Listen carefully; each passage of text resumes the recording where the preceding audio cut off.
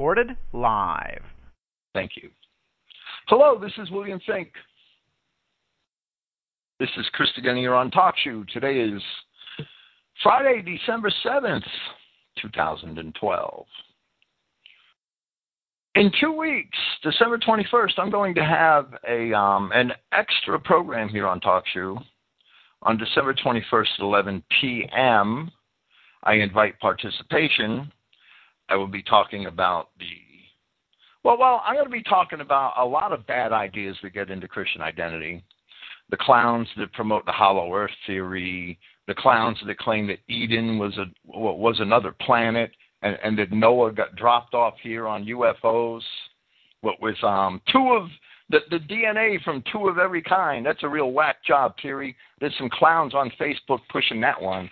It's incredible. I know where it comes from. It comes from a redneck named Noah Fredericks. Poor Noah. He sent me all of his tapes once. He must have I don't know. He must have heard about my works from somewhere. He sent me all of his tapes, but I don't have them because I was in prison, and in prison, of course, rejected them. You just can't have tapes in prison, right? Poor Noah died before I got out, so I never caught up with him, fortunately, because Noah Fredericks promoted the idea that Noah was a space alien. He got dropped off here from a UFO. That was the Ark, and had the DNA from two of every kind. And there's a Christian identity, that there's a subset of Christian identity adherents that are basically rejects from a freak show that believe that crap. It's incredible to me. It's absolutely contrary to Scripture. So I'll be talking about some of those things on December 21st. But most importantly, I'll be talking about all of the clowns that like to set dates for the end of the world. And we will perhaps have some fun with them, with some of those as we watch their scare tactics and their National Enquirer approach to Christian identity go down in flames. It's a damn shame they don't go down in flames. Oh, they will. I'm sorry. Yes, I got a list of them. They're headed for the lake of fire. I have no doubt. All bastards are headed for the lake of fire. I did a program on Monday with John Friend, Truth Militia Radio. John is one of those people who woke up to the Jewish question after 9/11. It was an interesting program. It was supposed to be about a particular chapter 11 of Mein Kampf. We stayed on that theme, even if people not familiar with Mein Kampf didn't recognize that. We stayed on a theme for most of the program. It's just difficult to talk about National Socialist Germany and Hitler's Christianity without talking about Christian identity first. And it's hard to talk about Christian identity without trying to go back to the beginning first and explain the basis for the Christian identity for our beliefs, faith, doctrine. It's hard to do that because Hitler's racial awareness and his Christian profession are much closer to Christian identity than to any variety of churchianity. Like many of America's founding fathers, John Adams, John Hancock, Benjamin Franklin, Thomas Jefferson, I know that'll wrinkle some feathers. I know that'll wrinkle the feathers of some clowns, or I should say some turkeys, that swear that Franklin and Jefferson weren't Christians. It can be easily established that they were from their own writings. Like the founding fathers, Adolf Hitler was indeed a Christian and a damned good one.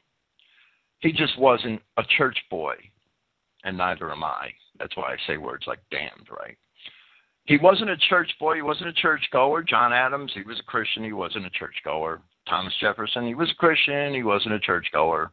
John Hancock, he was a Christian. He wasn't a churchgoer. Brilliant men are Christians and not churchgoers because they realize when they read the Bible that the churches are based full of it. Now, today the churches are teaching much more error than they were in the days of John Adams. John Adams wasn't a churchgoer because he had no use for the rituals because he understood that they were silly. Even the Baptist rituals, even the Protestant rituals, and they have their own rituals that they may have eschewed Catholicism, but they've replaced the Catholic rituals with rituals of their own. And, real men have no use for them because real men know that God can save us and we can't possibly save ourselves. With all that said, tonight we will present the first part of the Gospel of Luke, chapter 22.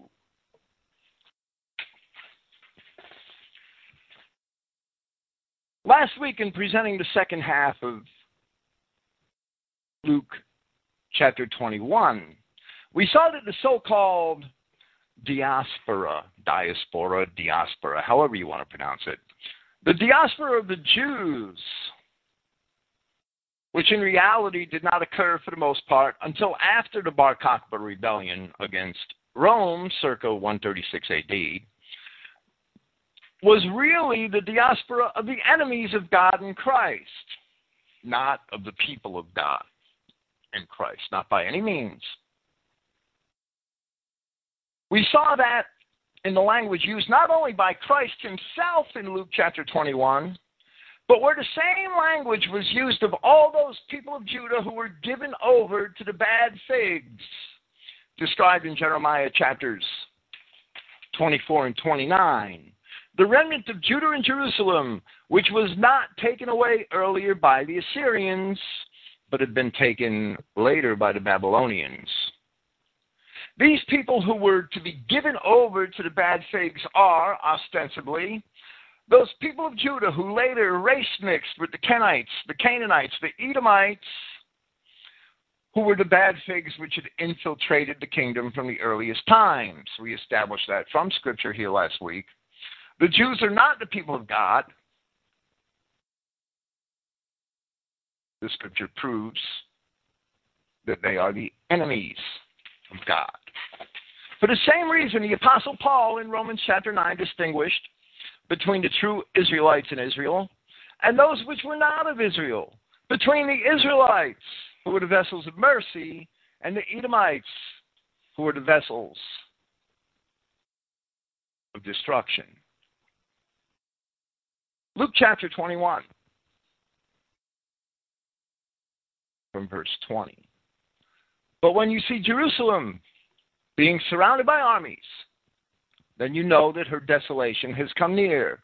Then those in Judea must flee into the mountains, and those in the midst must leave the land, and those in the countryside must not enter into her. Discussing the first part of Luke chapter 21 several weeks ago, we saw that after a first siege by Cestius, the Roman general, as Josephus records, the city being populated with many wicked people, the better and most eminent citizens swam away from the city as from a ship when it was going to sink, the words of Flavius Josephus. And surely many of them had been heeding the prophetic warnings of Christ given here, warnings which only Christians would have. Because these are the days of vengeance. God chastises his people, but he doesn't take vengeance on his people. He takes vengeance on behalf of his people. Because these are the days of vengeance by which all the things written are to be fulfilled. All the things, such as Jeremiah's prophecy that Jerusalem would be smashed as a broken bottle, never to be made whole again. All the things such as Jeremiah's prophecy concerning the dispersions of the bad figs and those who were given over to the bad figs in Jeremiah chapters 24 and 29.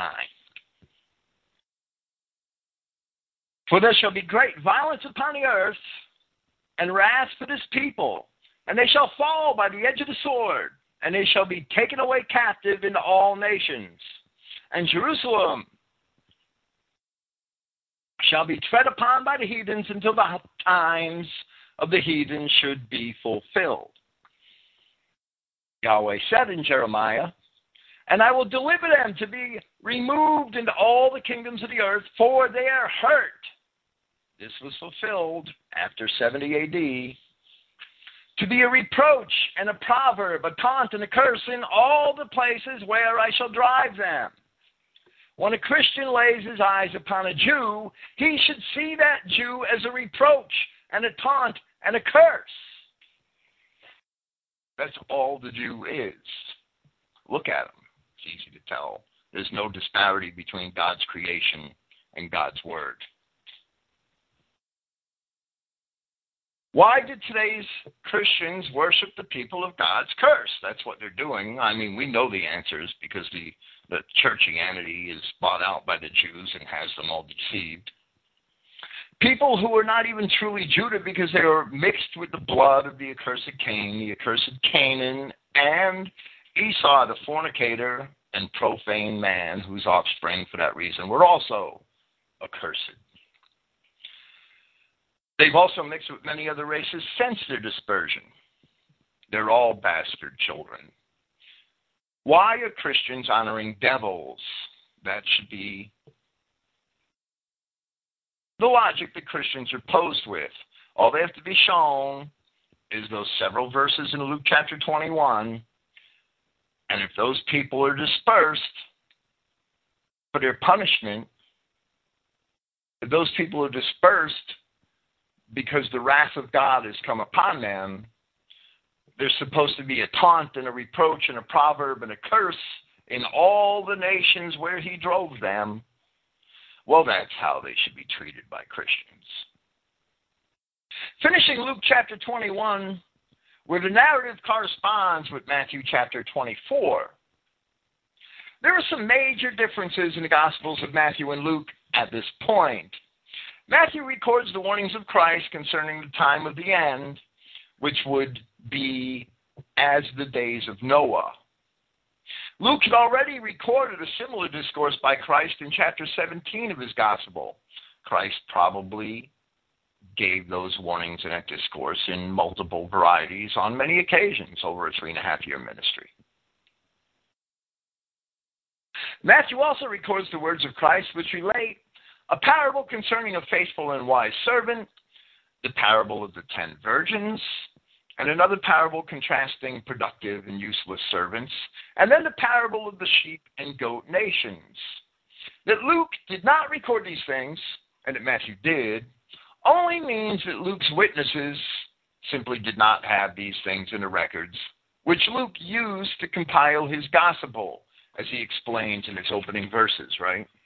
While Matthew was one of the original 12, a first-hand witness of these things, and in all likelihood he witnessed those things personally.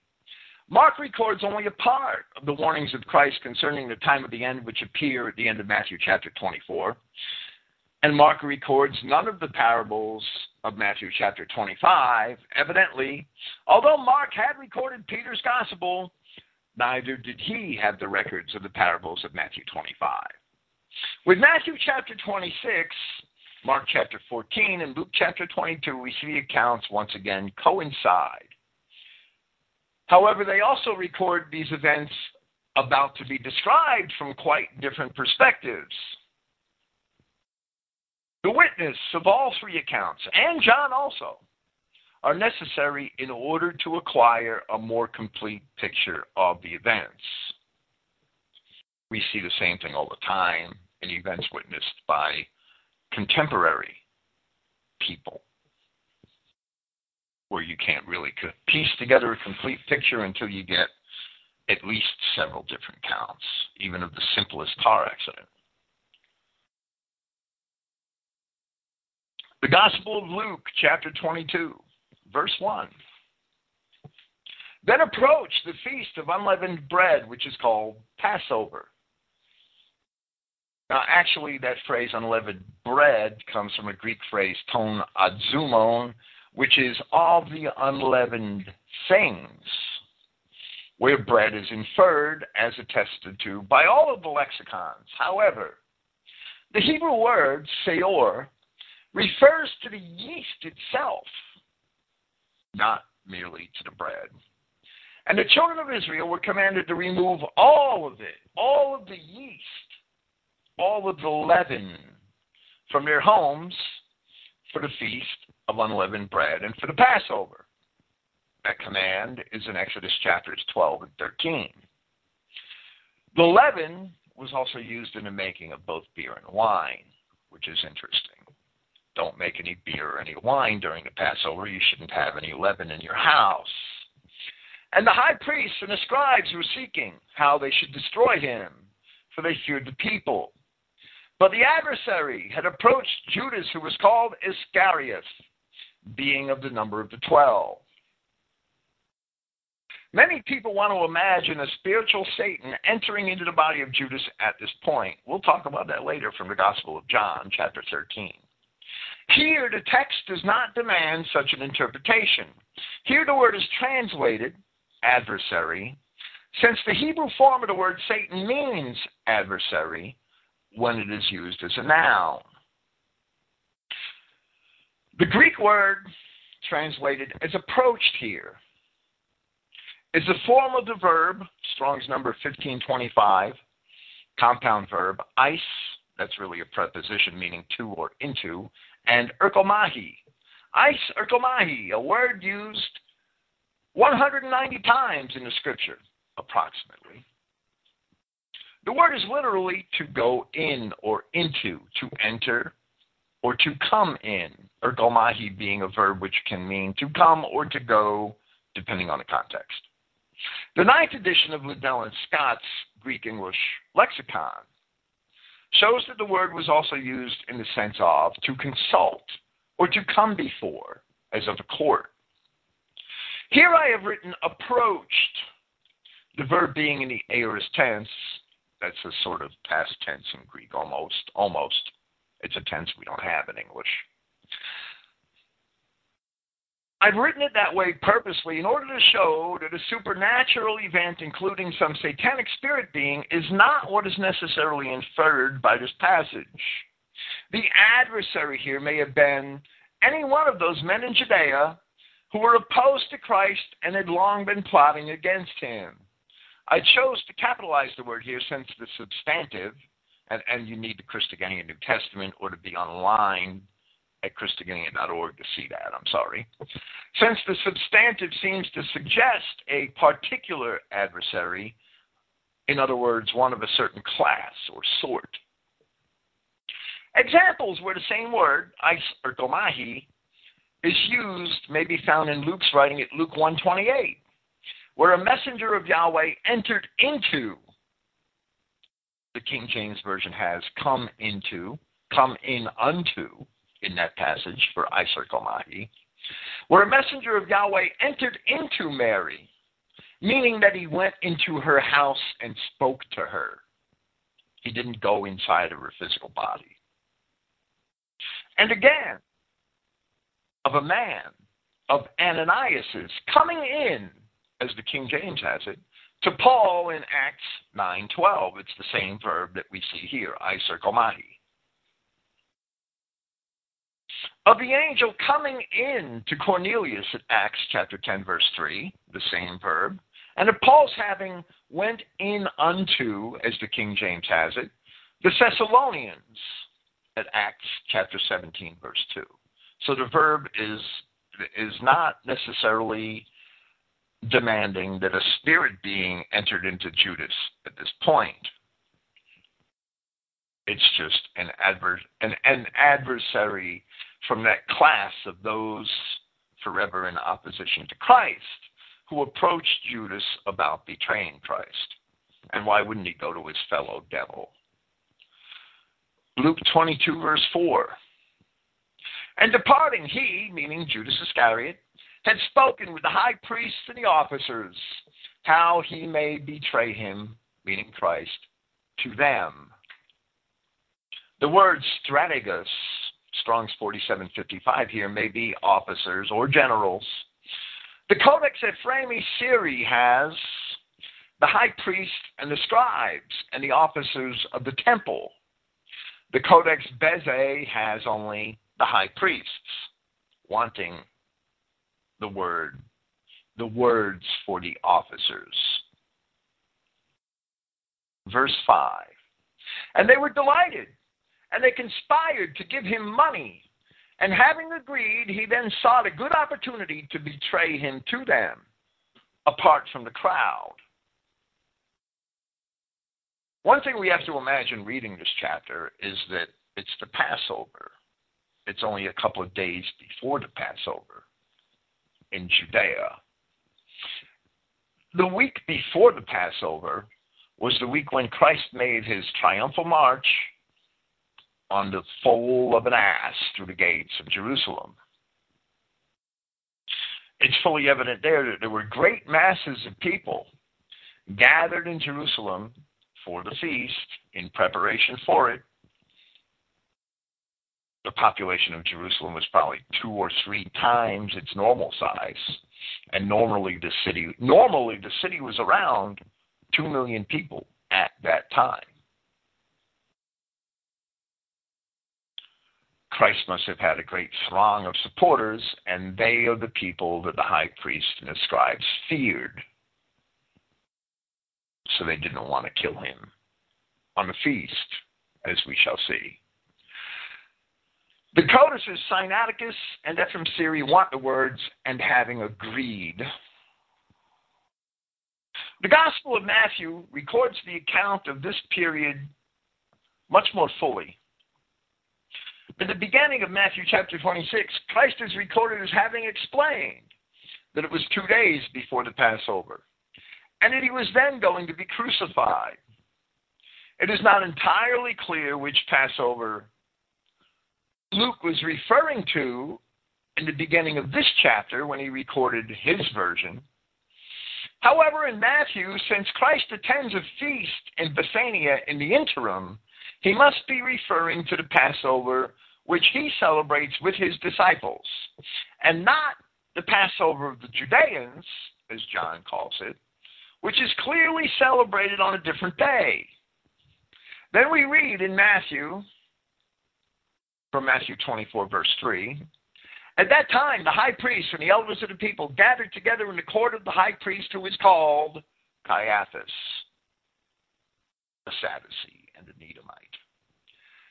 And they took counsel that with guile they shall seize and kill Yahshua. But they said, not on a feast, in order that there would not be a tumult among the people. Even though the priest expressed the desire that Yahshua not be slain on the feast, that's what happened anyway. It is the prescience of Yahweh God that Christ would indeed be the Passover lamb, even though his prospective murderers did not desire it in that manner.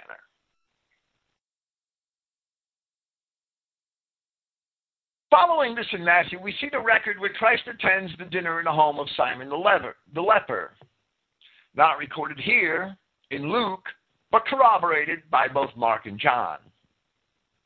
Then a different perspective of the account of Judas's betrayal of Christ is given, where we read from Matthew 26:14, then one of the 12, he who is called Judas Iscariot, going to the high priest, said, what do you want to give me, and I shall betray him to you?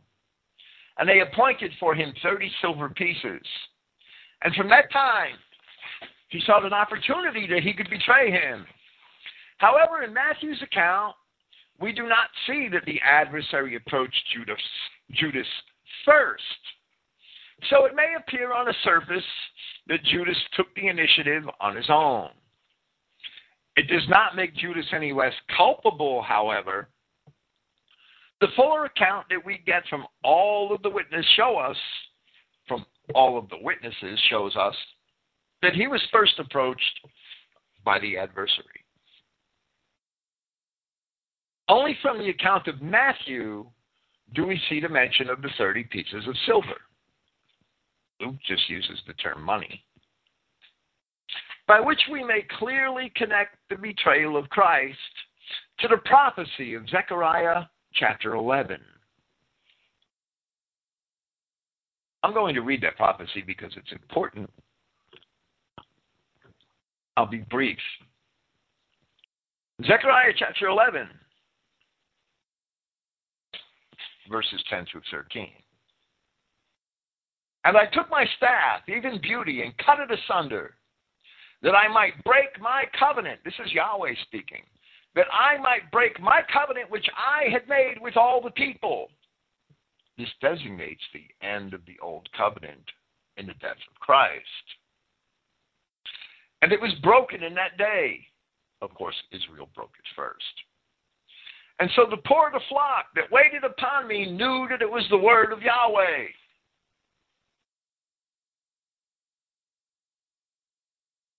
This describes the good people of Judea who understood the prophecies concerning Christ. And I said unto them, if you think good, give me my price.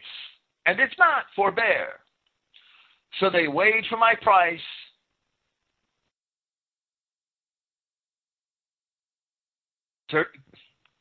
30 pieces of silver. And Yahweh said unto me, cast it unto the potter, a goodly price that I was priced at of them. And I took the 30 pieces of silver and cast them to the potter in the house of Yahweh. This was the price of his betrayal. While the prophecy in Zechariah chapter 11 is quite enigmatic, it was explained in full detail in the context of Scripture when Matthew chapter 26 was presented here last year. It is evident that the 30 pieces of silver are cast to the potter in the temple. In Matthew chapter 27, we learn that Judas, in his consternation, actually did so in effect, where he cast the 30 pieces into the temple, and they were ultimately used to purchase a field from a potter. The 30 pieces were cast to the potter via the temple. The field was bought for the burial of strangers.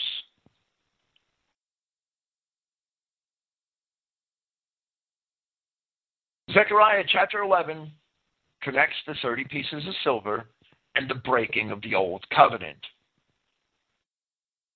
which can only happen upon the death of Yahweh in Christ, which Paul explains in a different manner in Romans chapter 7.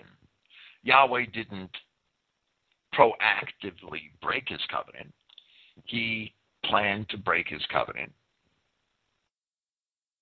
by his own death on the cross, ending the covenant, which is why Paul explains in Romans chapter 7 that the wife is freed from the law upon the death of the husband. Israel was liable to death under the law for having committed adultery and fornication against the husband. There is absolutely no way that Yahweh cannot uphold his law, yet he promised it Israel.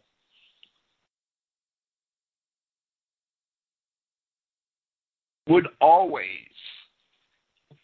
be a people, not a church, a people. So the only way he could spare Israel the judgment of the law would be to come as a man.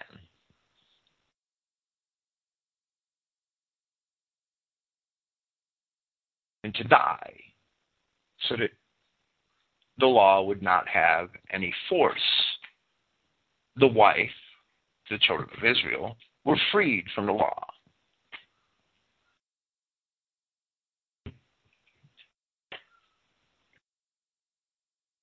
That's a real simple concept. It's the theme of Scripture. It's a shame even many people in Christian identity don't get it. Luke 22, verse 7. And the day of the unleavened bread had come. The Codex Bezae has Passover here, in which it was necessary to sacrifice the Passover. This is the day before the preparation day of the Judeans. The day that this is celebrated, paying attention to the calendar presented by the Gospels, is before, it's the day before the preparation day of the Judeans, upon which they prepared their Passover for the following evening. Obviously a different date where we see a divergence in the calendar at this time. The apostles don't explain anywhere in Scripture why they're celebrating the Passover on a different date. However, all four Gospels attest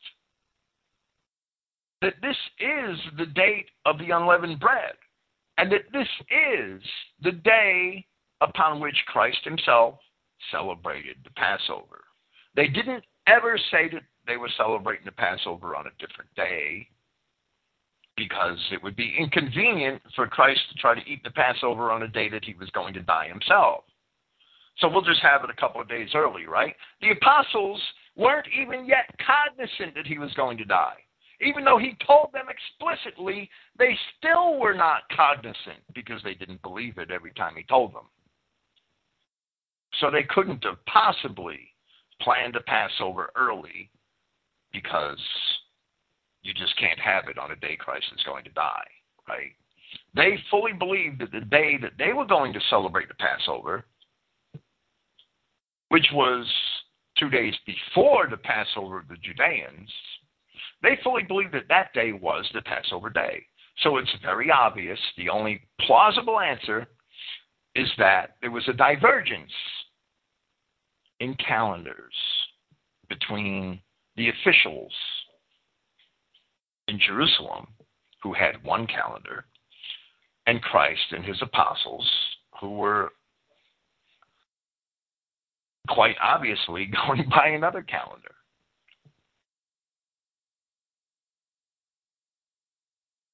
And he sent off Peter and John, saying, "Going, prepare for us the Passover, and that we may eat," in order that we may eat. But they said to him, "Where do you wish that we should prepare it?"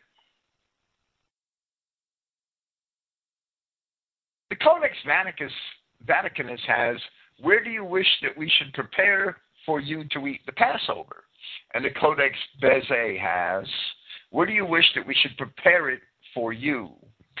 I just offer these alternate renderings so that we could see and get a sense of the many divergences amongst the various ancient manuscripts. Most of them really don't mean anything of significance. Most of the differences in the manuscripts are relatively meaningless in English. Verse 10. So he said to them, "Behold, upon your going into the city, a man shall meet with you, carrying a jar of water. Follow him into the house which he goes into. And you say to the master of that house, the teacher says to you, where are the quarters," literally the lodge, "where I shall eat the Passover with my students? And he shall show you a spacious, furnished upper room. There you shall prepare it." Then departing, they found just as he spoke to them, and they prepared the Passover. Here once again we see the prescience of Christ, which only God himself can have, and which only God can impart. As Yahweh pronounced in Isaiah chapter 41, "Show the things that are to come hereafter, that we may know that ye are gods." The prescience of God which was in Christ is written into the Gospels quite prosaically, as if the apostles had taken it for granted that he was able to have the foreknowledge of such things. It was never remarked upon. It was never marveled over. Yet the apostles recorded it as if it were natural to Yahshua, Christ, the man. There is something else to notice in accounts such as this, which is also evident elsewhere in the Bible. Think about the man carrying the water. Did that man carrying the water, God knew ahead of time that this guy would be at this well in this particular town on this particular date carrying a jar of water. How many things in the life of that man and the man before him, his parents, all the way down the line, his entire race. How many things had to fall into place with exactitude for that man to be, as Christ said he would be, carrying water in a certain place, in a certain town, at a certain time, on a certain day? We struggle between the ideas of the free will of man and predestination and the sovereignty of God, or sovereignty of God. I'm sorry, I always mispronounce that word. Maybe it's just wrong in all our dictionaries. That's a joke, right? In truth, men do seem to have free will. And we must blame our mistakes on nobody but ourselves. That's a big piece of that. That's the clowns at Stone Kingdom. I think it's Stoned Kingdom Ministries. James Brueggemann, that turkey, blame God for all your sin. It's God's fault. All our sin is God's fault. That's incredible, but that's actually being taught by some turkeys today. Identity men who claim to be identity Christians. They're not even Christians. Blame God for all your sin. When did David say, God, stop making me sin? David never said that. Nobody in the Old Testament ever said that. All of the pious men of the Old Testament asked God to forgive them their sins. They took responsibility for their sins. They didn't blame God for their sins. You blame God for your sin, you're failing the test of Job. In truth, men do seem to have free will, and we must blame our mistakes on nobody but ourselves. Because even if Yahweh our God knows of those sins that we will make long in advance, nevertheless, when we make those sins, when we commit those sins, we are basically agreeing to make them. So we better take responsibility for them. Yahweh, being God, cannot help but have known from the beginning every path that each and every one of us would take in the course of our lives. He knew long ahead of time all of our actions and all of our mistakes. Just as we have Esau for a model. That Yahweh hated Esau even before he was born, knowing, as Paul explains, that Esau was a profane man and a fornicator. In other words, Esau was a race mixer. That's why God hated him. So in our perception, we have free will, and we are responsible for our own sin. And when we do well, we seek a reward. However, in truth, all of these things which we experience have been determined by Yahweh our God from the very beginning. And all things work out well.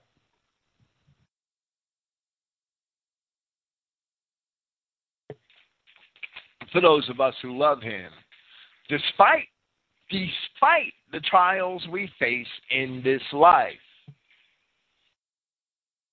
Verse 14.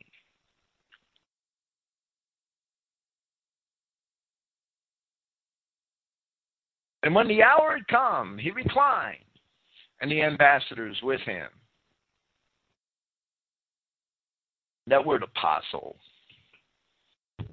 it should, I'd like to translate it ambassador, right? Because that's what it means. It's a little clumsy, but that's what the word means. I don't like to transliterate it. The word reclined, seen often in the Christogenea New Testament. The ancient Greeks did not sit on chairs at a table. Rather, they took their meals reclining upon small couches. Therefore, the verb, which literally means to recline, is rendered in that manner. Now, the codices Alexandrinus and Ephraim Siri here and the Codex Washingtonensis and the majority text all have 12 ambassadors. The word 12 is wanting in the Sinaiticus, the Vaticanus, the Bezae, and in the 3rd century papyrus P75. Verse 15. And he said to them, with longing have I desired to eat this Passover with you, before that which I am to suffer. For I say to you that by no means shall I eat this until when it shall be fulfilled in the kingdom of Yahweh. The words with longing are from the dative case of the noun epithumia. The words I have desired are from a tense of the verb epithumeo, 2 different forms of the same word. The Codex Alexandrinus has, by no means shall I eat from of this. Here's a divergence in the manuscripts, which is important to note. The Codex Ephraim Syri has, by no means shall I eat this any longer. The Codex Bezae has, not any longer shall I eat from this until when it is eaten anew. The Codex Washingtonensis and the majority text have, by no means shall I eat from of this any longer. Close to the Ephraim Syri. The text, where it has, for I say to you, by no means shall I eat this, follows the codices Sinaiticus, Vaticanus, and the 3rd century papyrus P75, the oldest of all of those manuscripts. Verse 17. And taking a cup, blessing it, he said, take this and divide it for yourselves. For I say to you, by no means shall I drink from the produce of the vine from now until when the kingdom of Yahweh should come. Note that the kingdom of Yahweh comes to us. There is no rapture. We don't go to it. The kingdom comes to us. Psalm 115. I will take the cup of salvation and call upon the name of Yahweh. I will pay my vows unto Yahweh. Now, in the presence of all his people. Precious in the sight of Yahweh is the death of his saints. A messianic prophecy for certain. We saw that idea any longer exist in some of the manuscripts in verse 16. Here in verse 17, by no means shall I drink from the produce of the vine from now until when the kingdom of Yahweh should come.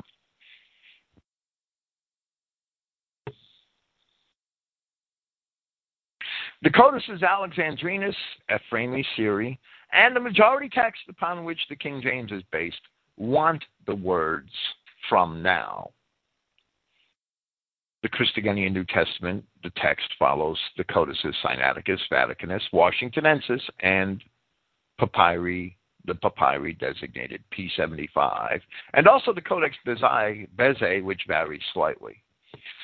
The word showed that Christ had not necessarily abstained from the produce of the vine beforehand, as certain commentators often like to assert, unless you insist on going by one of the codices of the Alexandrian tradition. Because here, the two codices that are missing the words from now are both codices of what's termed the Alexandrian tradition, the Codex Alexandrinus and the Codex Ephraimi Syri. The majority text follows them most often when the manuscripts of the New Testament diverge. When you trace all of the differences in the manuscripts of the New Testament, you will see it is very easy to see that the majority text upon which the King James Version is based almost all of the time follows the codices of the Alexandrian tradition. There's a lot of people that I've seen in various forums try to assert that the King James Version of the Bible is not based on the Alexandrian tradition. Those assertions are ridiculous. I can sit all day with the Novum Testamentum Graecae, the NA-27, and show where the majority text time and time again agrees with the Alexandrian tradition, and sometimes with the Codex Bezae. Now, the Codex Bezae is missing most of the next passage, Luke 22, verses 19 and 20. In the Codex Bezae, the last word in this passage is the word body in verse 19. And the rest of verse 19 and all of verse 20 is missing from the Codex Bezae. I simply thought that I should note that, just so that you get an idea of all of the challenges that a translator faces. All of the things that have to be noted and investigated. And taking bread, blessing it, he broke it and gave it to them, saying, "This is my body, which on behalf of you is being given. This you do for my recollection." And in like manner the cup while eating,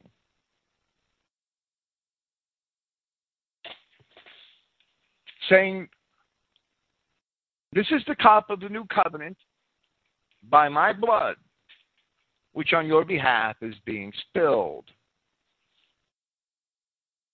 John did not think it important enough to record this event of Yahshua's breaking the bread and distributing the wine at the table, even though he went into great detail about the things that Yahshua said. For instance, John chapter 13. That alone diminishes, to me, in my eyes, diminishes any credibility it has as a ritual compulsory for salvation, which is a ridiculous Roman church contrivance. The account in Mark is very much like the account given here by Matthew, where in chapter 26 it says, "Then upon their eating, Yahshua, taking and blessing the wheat bread, broke it, and giving it to the students, said, 'You take it, eat, this is my body.' And taking a cup and giving thanks, gave it to them, saying, 'All of you drink from it, for this is my blood of the covenant, which on account of many is being poured out for a remission of errors,' or sins. 'But I say to you, by no means shall I drink even now from this produce of the vine until that day when I shall drink it with you anew in the kingdom of my Father.'" Yet there is nothing in any of the Gospels that would make this a compulsory ritual and a commandment for Christians relating to salvation. Rather, Luke only repeated the words of Christ, which the other Gospel writers did not even record, which state, "This you do for my recollection."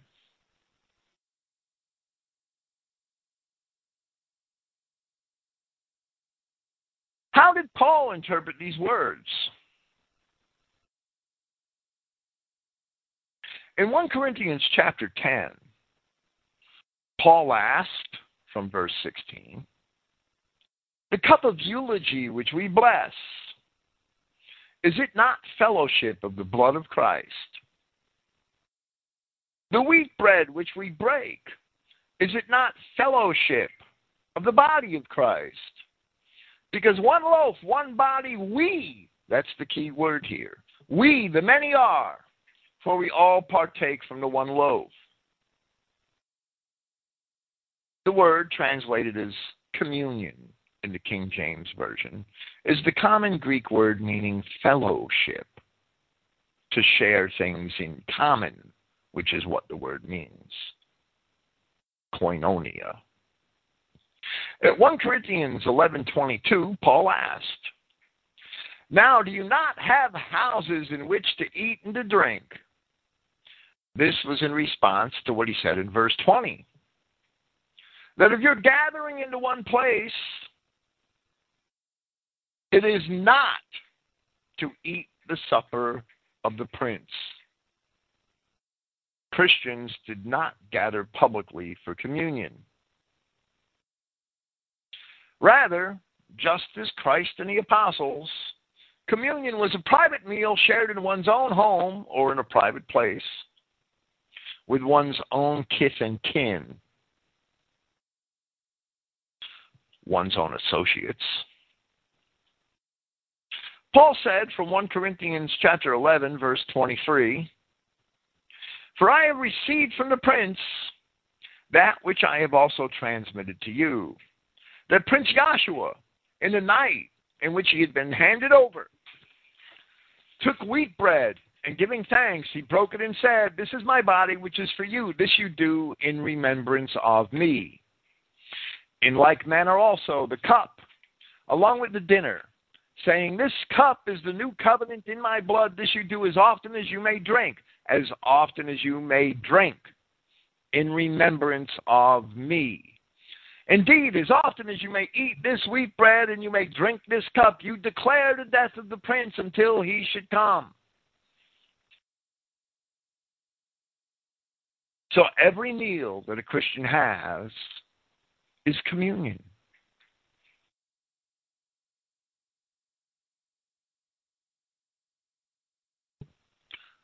We share with our brethren, and we give thanks to God. And that is all that is asked of us.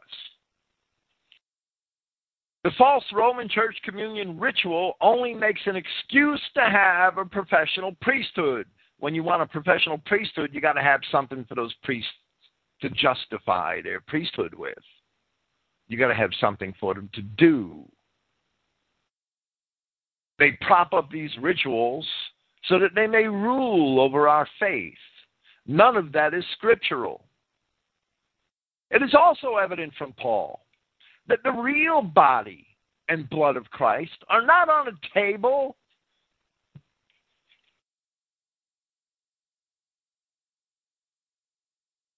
The real body and blood of Christ are those sitting around a table. As the food is the sustenance of the body, Christ is the bread of life and the sustenance of our souls. We thank him for our lives and for what we receive. Verse 21. "But behold,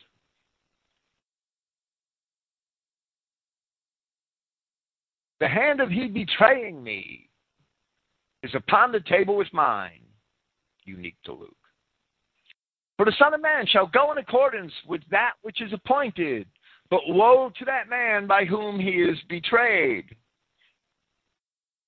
And they began to dispute among themselves, who then it could be from among them who is going to do this thing. Psalm 41:9. "Yea, mine own familiar friend in whom I trusted, which did eat of my bread, has lifted up his heel against me." It is only from the version of this account recorded in the Gospel of John that we see several other facets of this event. And I will read John chapter 13, verses 18 through 27. The words of Christ. "I do not speak concerning all of you. I know the ones who I have chosen, but in order that the scripture may be fulfilled, he, eating my bread, has raised his heel against me." Christ called Judas a devil, as it is recorded in John chapter 6. Verse 19. "Right now I say to you, before that which is to happen, so that you may believe it when it happens, that I am." And here, he again asserts his identification with Yahweh, who says that very same thing of himself quite often in the prophecies of Isaiah concerning Christ. I am he, I am your Redeemer. Besides me, there is no God. John 13:20. Truly, truly, I say to you, he receiving the ones whom I should send receives me, and he receiving me receives he who has sent me. Saying these things, Yahshua was troubled in spirit and testified and said, Truly, truly, I say to you, that one from among you shall betray me. The students looked at each other, being puzzled concerning whom he speaks. There was reclining in the bosom of Yahshua one from among his students whom Yahshua loved. This is revealed as John in the final chapters of his gospel. John does not mention his own name. Therefore Simon Peter motions to him to inquire about whom Yahshua says to him, Prince, who is it? Yahshua replied, It is for he whom I shall dip a morsel and give it to him. Now Matthew and Mark both have, he dipping with me into the same bowl. Luke simply has, the hand of he betraying me is upon the table with mine.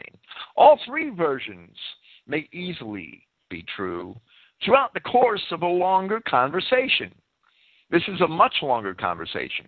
John records chapters of this conversation. John chapter 13, 14, 15, 16, 17. All the way to the trial of Christ, which the other apostles don't record. Throughout the course of an entire meal, there was certainly more dialogue than any of the four Gospels actually leaves us a record of.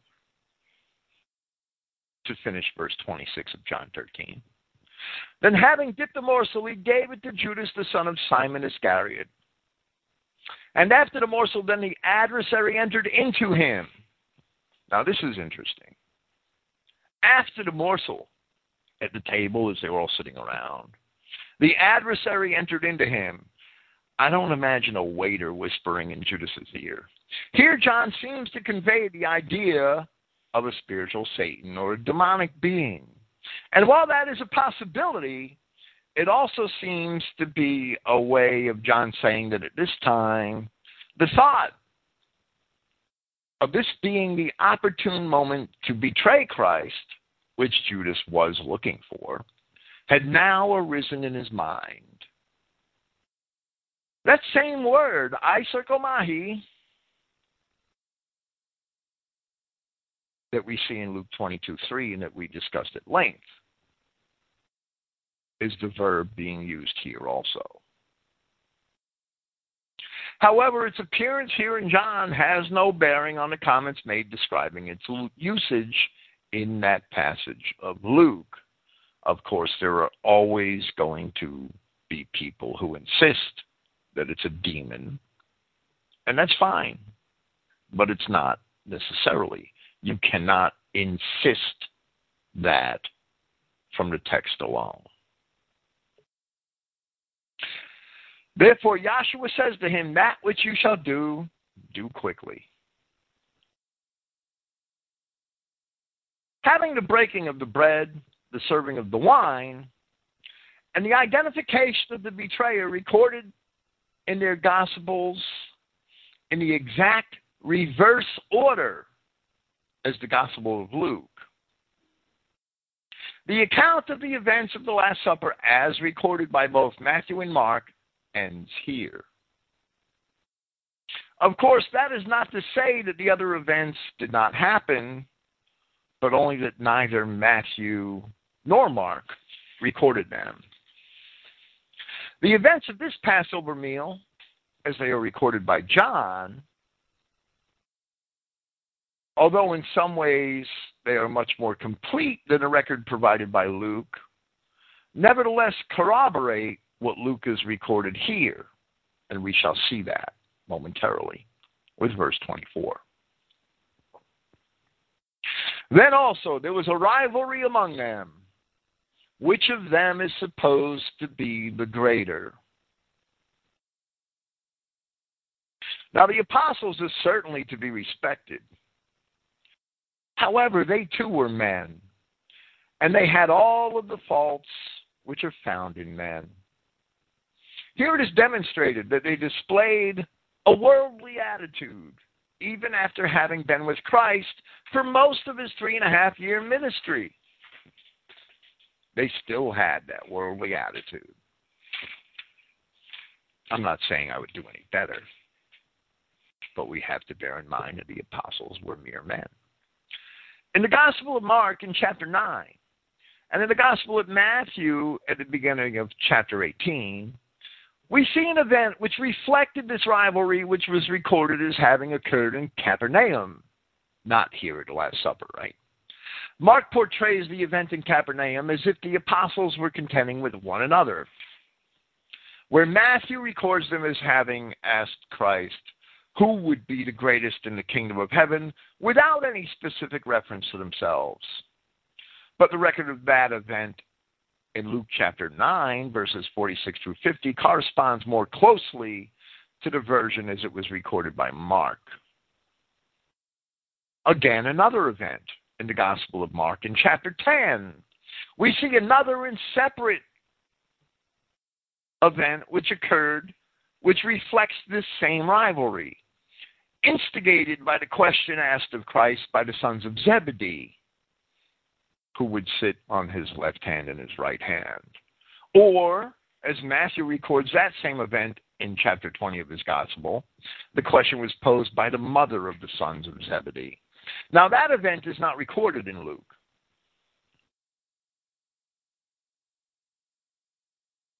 Without any reference to the apostles, in the Gospel of Matthew in chapter 23, similar ideas which we are about to see in Luke's Gospel are expressed once again where Christ is upbraiding the scribes and Pharisees for their hypocrisy.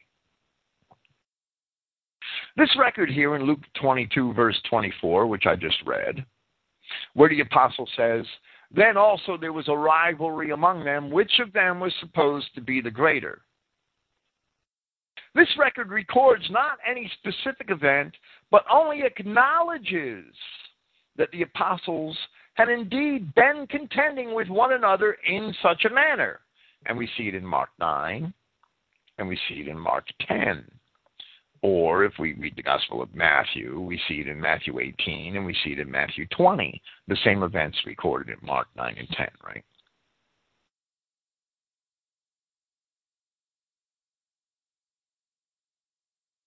There is no conflict with Luke's record here in the other Gospels. Luke's only explaining the reason for this part of the discourse of Christ, which he records here, that there had been an ongoing rivalry among the apostles, which of them is supposed to be the greater. At this point in John's Gospel, the fact that Christ addressed this rivalry is verified.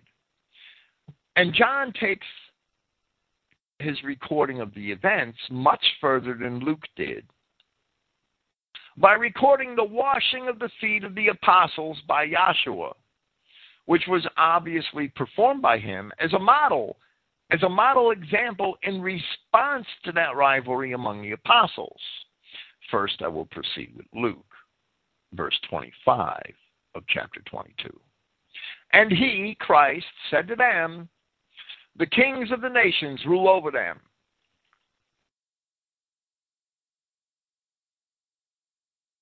And those having authority over them are called benefactors. But it is not so with you.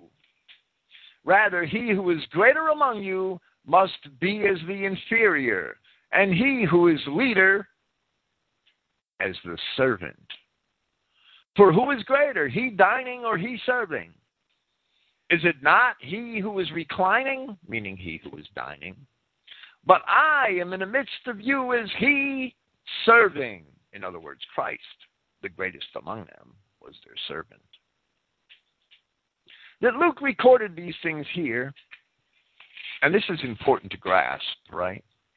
That Luke recorded these things here, even if it does not fully attest, it at least in turn corroborates and is corroborated by the next event which occurred here, but which is only recorded in the Gospel of John, which is the washing of the feet of the disciples by Christ. Here is John chapter 13, verses 4 through 17. So what I'm basically saying is that Luke and John are indirectly corroborating each other's accounts. He rises from dinner and lays aside his garments, and taking a cloth, girds himself. Then he puts water into the water basin and began to wash the feet of the students and to wipe them off with the cloth in which he was girt, the cloth he put around his waist.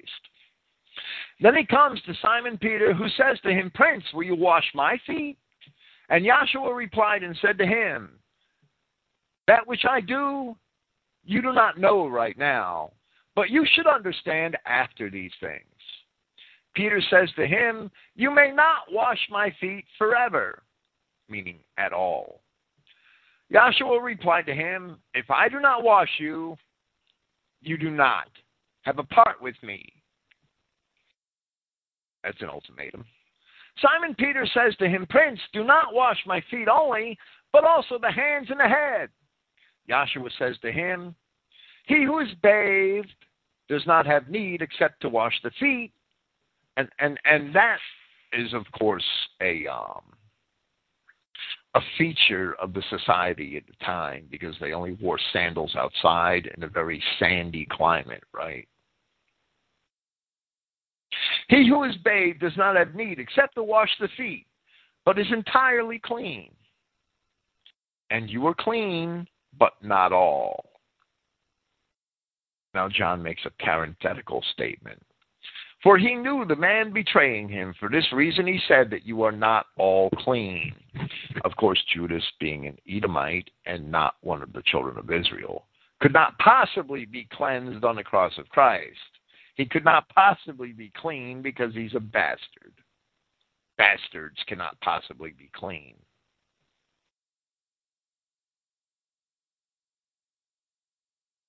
Therefore, when he washed their feet and took his garments and reclined again, he said to them, do you know what I have done to you? You call me teacher and prince, and you speak well, for I am. Therefore, if I, the prince and the teacher, have washed your feet, you are also obliged to wash the feet of one another. I have a few comments to make about that. Today, we don't need to wash each other's feet, right? I mean, we all basically have showers or bathtubs and socks and shoes. Today, we wash each other's feet by doing other more practical things for one another. Your brother can't make his rent. You make his rent for him. You wash his feet. Your brother needs help with a son or daughter or an aged parent, and you supply that help. You've washed his feet. Your brother's roof falls in, and you go over his house and help him put his roof back up. You've washed his feet. If you want to go foot washing, literally today, you should become a Muslim. For I have given you an example. The foot washing is an example. When your brother's stove blows up and his house burns down, you move him into your house and you've washed his feet. For I have given to you an example in order that just as I have done for you, you also should do. Truly, truly, I say to you, a servant is not greater than his master, nor an ambassador greater than he who sent him. If you know these things, you are blessed if you would do them. Verse 28 of Luke chapter 22. For you are those who have remained with me in my trials. The Codex Bezae has this verse to read. For you have grown in my service as he serving those who have remained with me in my trials. The Codex Bezae is a 5th century codex in what Westcott and Hort identified as a Western Koine Greek dialect. It is a different dialect, there's no doubt. There's a lot of differences in the Codex Bezae, which are actually word substitutions where they took a word that wasn't commonly used in their time and place in the Greco-Roman world and replaced it with a word that was an equivalent, with a synonym that was. And there are many clear examples of that. But aside from that, the Codex Bezae has a lot of embellishments that aren't found in any of the other codexes or papyri or any of the other manuscripts.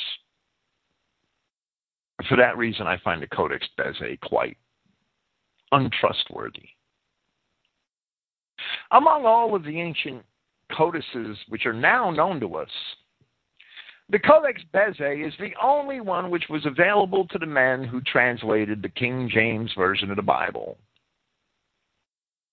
And I have to say that strangely, there are those men who advocate the exclusive use of the King James translation, who also happen to be staunch defenders of the Codex Bezae for that reason. However, and I have to note this because it's quite hypocritical, those same men are silent concerning all of the many places where the Codex Bezae has strange passages or strange versions of passages, strange embellishments and interpolations of Scripture, which do not at all agree with the majority text upon which the King James Version is based. Sometimes the King James Version does follow the Codex Bezae in spite of the readings of the Alexandrian manuscripts, but quite often and more often, the King James Version follows the Alexandrian tradition and hardly diverges from it. I just thought I'd make that little historical note about the Codex Bezae. Luke 22, verse 29. And I delegate to you, just as my Father has delegated to me, a kingdom, that you may eat and you may drink at my table in my kingdom, and you shall sit upon thrones, judging the 12 tribes of Israel. Now here it must be noted that the Codex Alexandrinus adds the word covenant after the pronoun translated as you in verse 29, where the verse may be read, and I delegate to you a covenant, just as my Father has delegated to me a kingdom, which is a weird reading, right? The word covenant surely doesn't belong there. In verse 30, the Codex Bezae has 12 thrones. It's explicit. It says 12 thrones. Whether it be 12 thrones or not, the number of thrones for the judges of a restored Israel are not limited to 12. They're not even limited to 24, a number which we see in the Revelation. 12 thrones are mentioned elsewhere in Scripture. They're mentioned in Matthew chapter 19, verse 27. Then responding, Peter said to him, look, we have left everything and have followed you. What then is there for us? And Yahshua said to them, truly I say to you, that you are those who shall be following me in the regeneration, when the Son of Man shall sit upon the throne of his honor, and you also shall sit upon 12 thrones, judging the 12 tribes of Israel. Does that statement limit the number of thrones to 12? I don't think so. Revelation chapter 4, verse 1. After these things I looked, and behold, the door being open in heaven, and the first voice which I had heard is a trumpet speaking with me, saying, come up here, and I shall show to you, meaning to John, the things which are necessary to happen. After these things, immediately I was in the Spirit, and behold, a throne fixed in heaven, and he sitting upon the throne. And he sitting alike in appearance to a jasper stone, and a sardius, and a rainbow around the throne alike in appearance to an emerald. And around the throne 24 thrones. And upon the thrones 24 elders sitting, cloaked in white garments, and upon their heads gold crowns. that's nice and symbolic, and the 24 elders are interpreted in several manners, but are the number of thrones of the judges of a restored Israel really limited to 12 to 24 by that? I would say not. But that's okay. It's silly to argue over such things, that's my point. But quite often men do. They argue over those little things. They argue, especially in Judeo-Christian churches, they argue over those little things while their daughters date squat monsters and Negroes, right? Verse 31, Simon, Simon, behold, the adversary demanded you, for which to winnow you as grain. But I made supplication concerning you, that your faith would not fail. And when you have turned about, you must strengthen your brethren. It seems Christ was always picking on Peter, right? The precedent scripture with which to understand just what Peter was prevented, just what Peter was prevented from, just what he was saved from here, is found in the story of Job in the Old Testament. And I'll read the first I'll read from verse 6 of Job chapter 1. Now there was a day when the sons of God came to present themselves before Yahweh, and Satan came also among them. Satan, the adversary, an adversary. And Yahweh said unto Satan, Whence comest thou? Then Satan answered Yahweh and said, From going to and fro in the earth. Satan's on earth, right? And from walking up and down in it. And Yahweh said unto Satan, Hast thou considered my servant Job, that there is none like him in the earth, a perfect and an upright man, one that fears God and eschews evil? Then Satan answered Yahweh and said, Does Job fear Yahweh for nothing, or does Job fear God for naught? Hast not thou made a hedge about him and about his house? The protection of God was upon Job, right? And about all he has on every side. Thou hast blessed the work of his hands, and his substance is increased in the land. But put forth thine hand now, and touch all that he has, and he will curse thee to thy face. And Yahweh said unto Satan, Behold, all that he has is in thy power. Yahweh gave Satan everything Job had. That's what Peter was saved from. Peter still denied God. Denied him 3 times. It's important to compare the story of Peter to the story of Job. And Yahweh said unto Satan, Behold, all that he has is in thy power. Only upon himself put not forth thine hand. In other words, the adversary was barred from harming Job's person. So Satan went forth from the presence of Yahweh.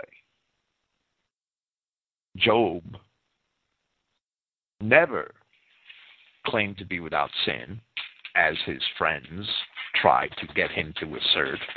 Job never claimed to be unworthy of the punishment which he suffered at the hands of the adversary. His friends tried to get him to claim that he was unworthy of it.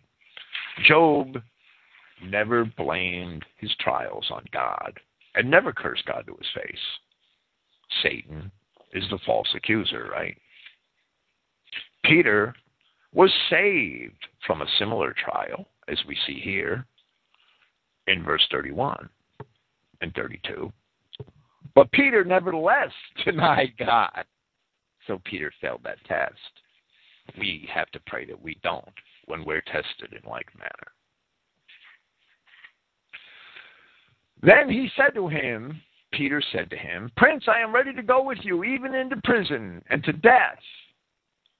But he, meaning Christ, said, I say to you, Peter, today a cock shall not crow until you have 3 times denied knowing me.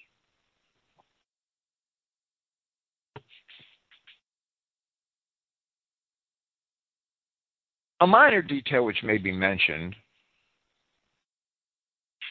and we'll discuss this again next week, is that the discourse which follows was said by both Matthew and Mark to have taken place while Christ and the apostles were on their way to the Mount of Olives.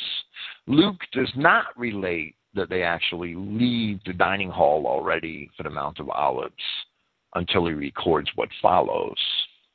We won't have time for that this week. It'll be where we pick up next week. On at least one occasion, Christ indicated to Peter what was the will of God. And in turn, Peter argued with Christ in the road, thereby being called a Satan by Christ, as attested to at Matthew chapter 4, verse 10. Arguing against the will of God, one becomes an adversary to God. However, the perpetual adversaries of God, those Satans with a capital S, are another matter entirely. Christ called Simon the son of Jonah, that's Peter's real name, right? Simon Bar Jonah, Simon the son of Jonah.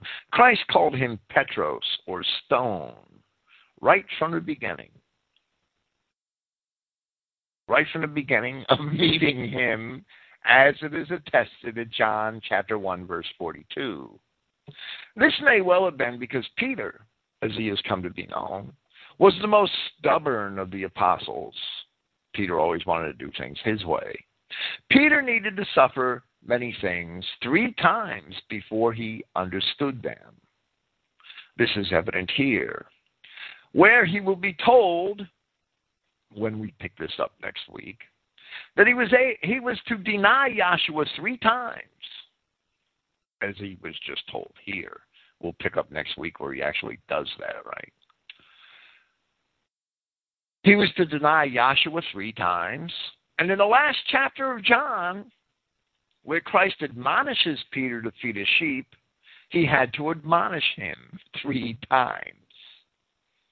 And again in Acts chapter 10, where Peter had to see the vision of the sheep, he had to see it 3 times. We will leave off for here tonight and pick up with the second half of Luke chapter 22 next week, December 14th. I thank you all for listening. Praise Yahweh, and good night.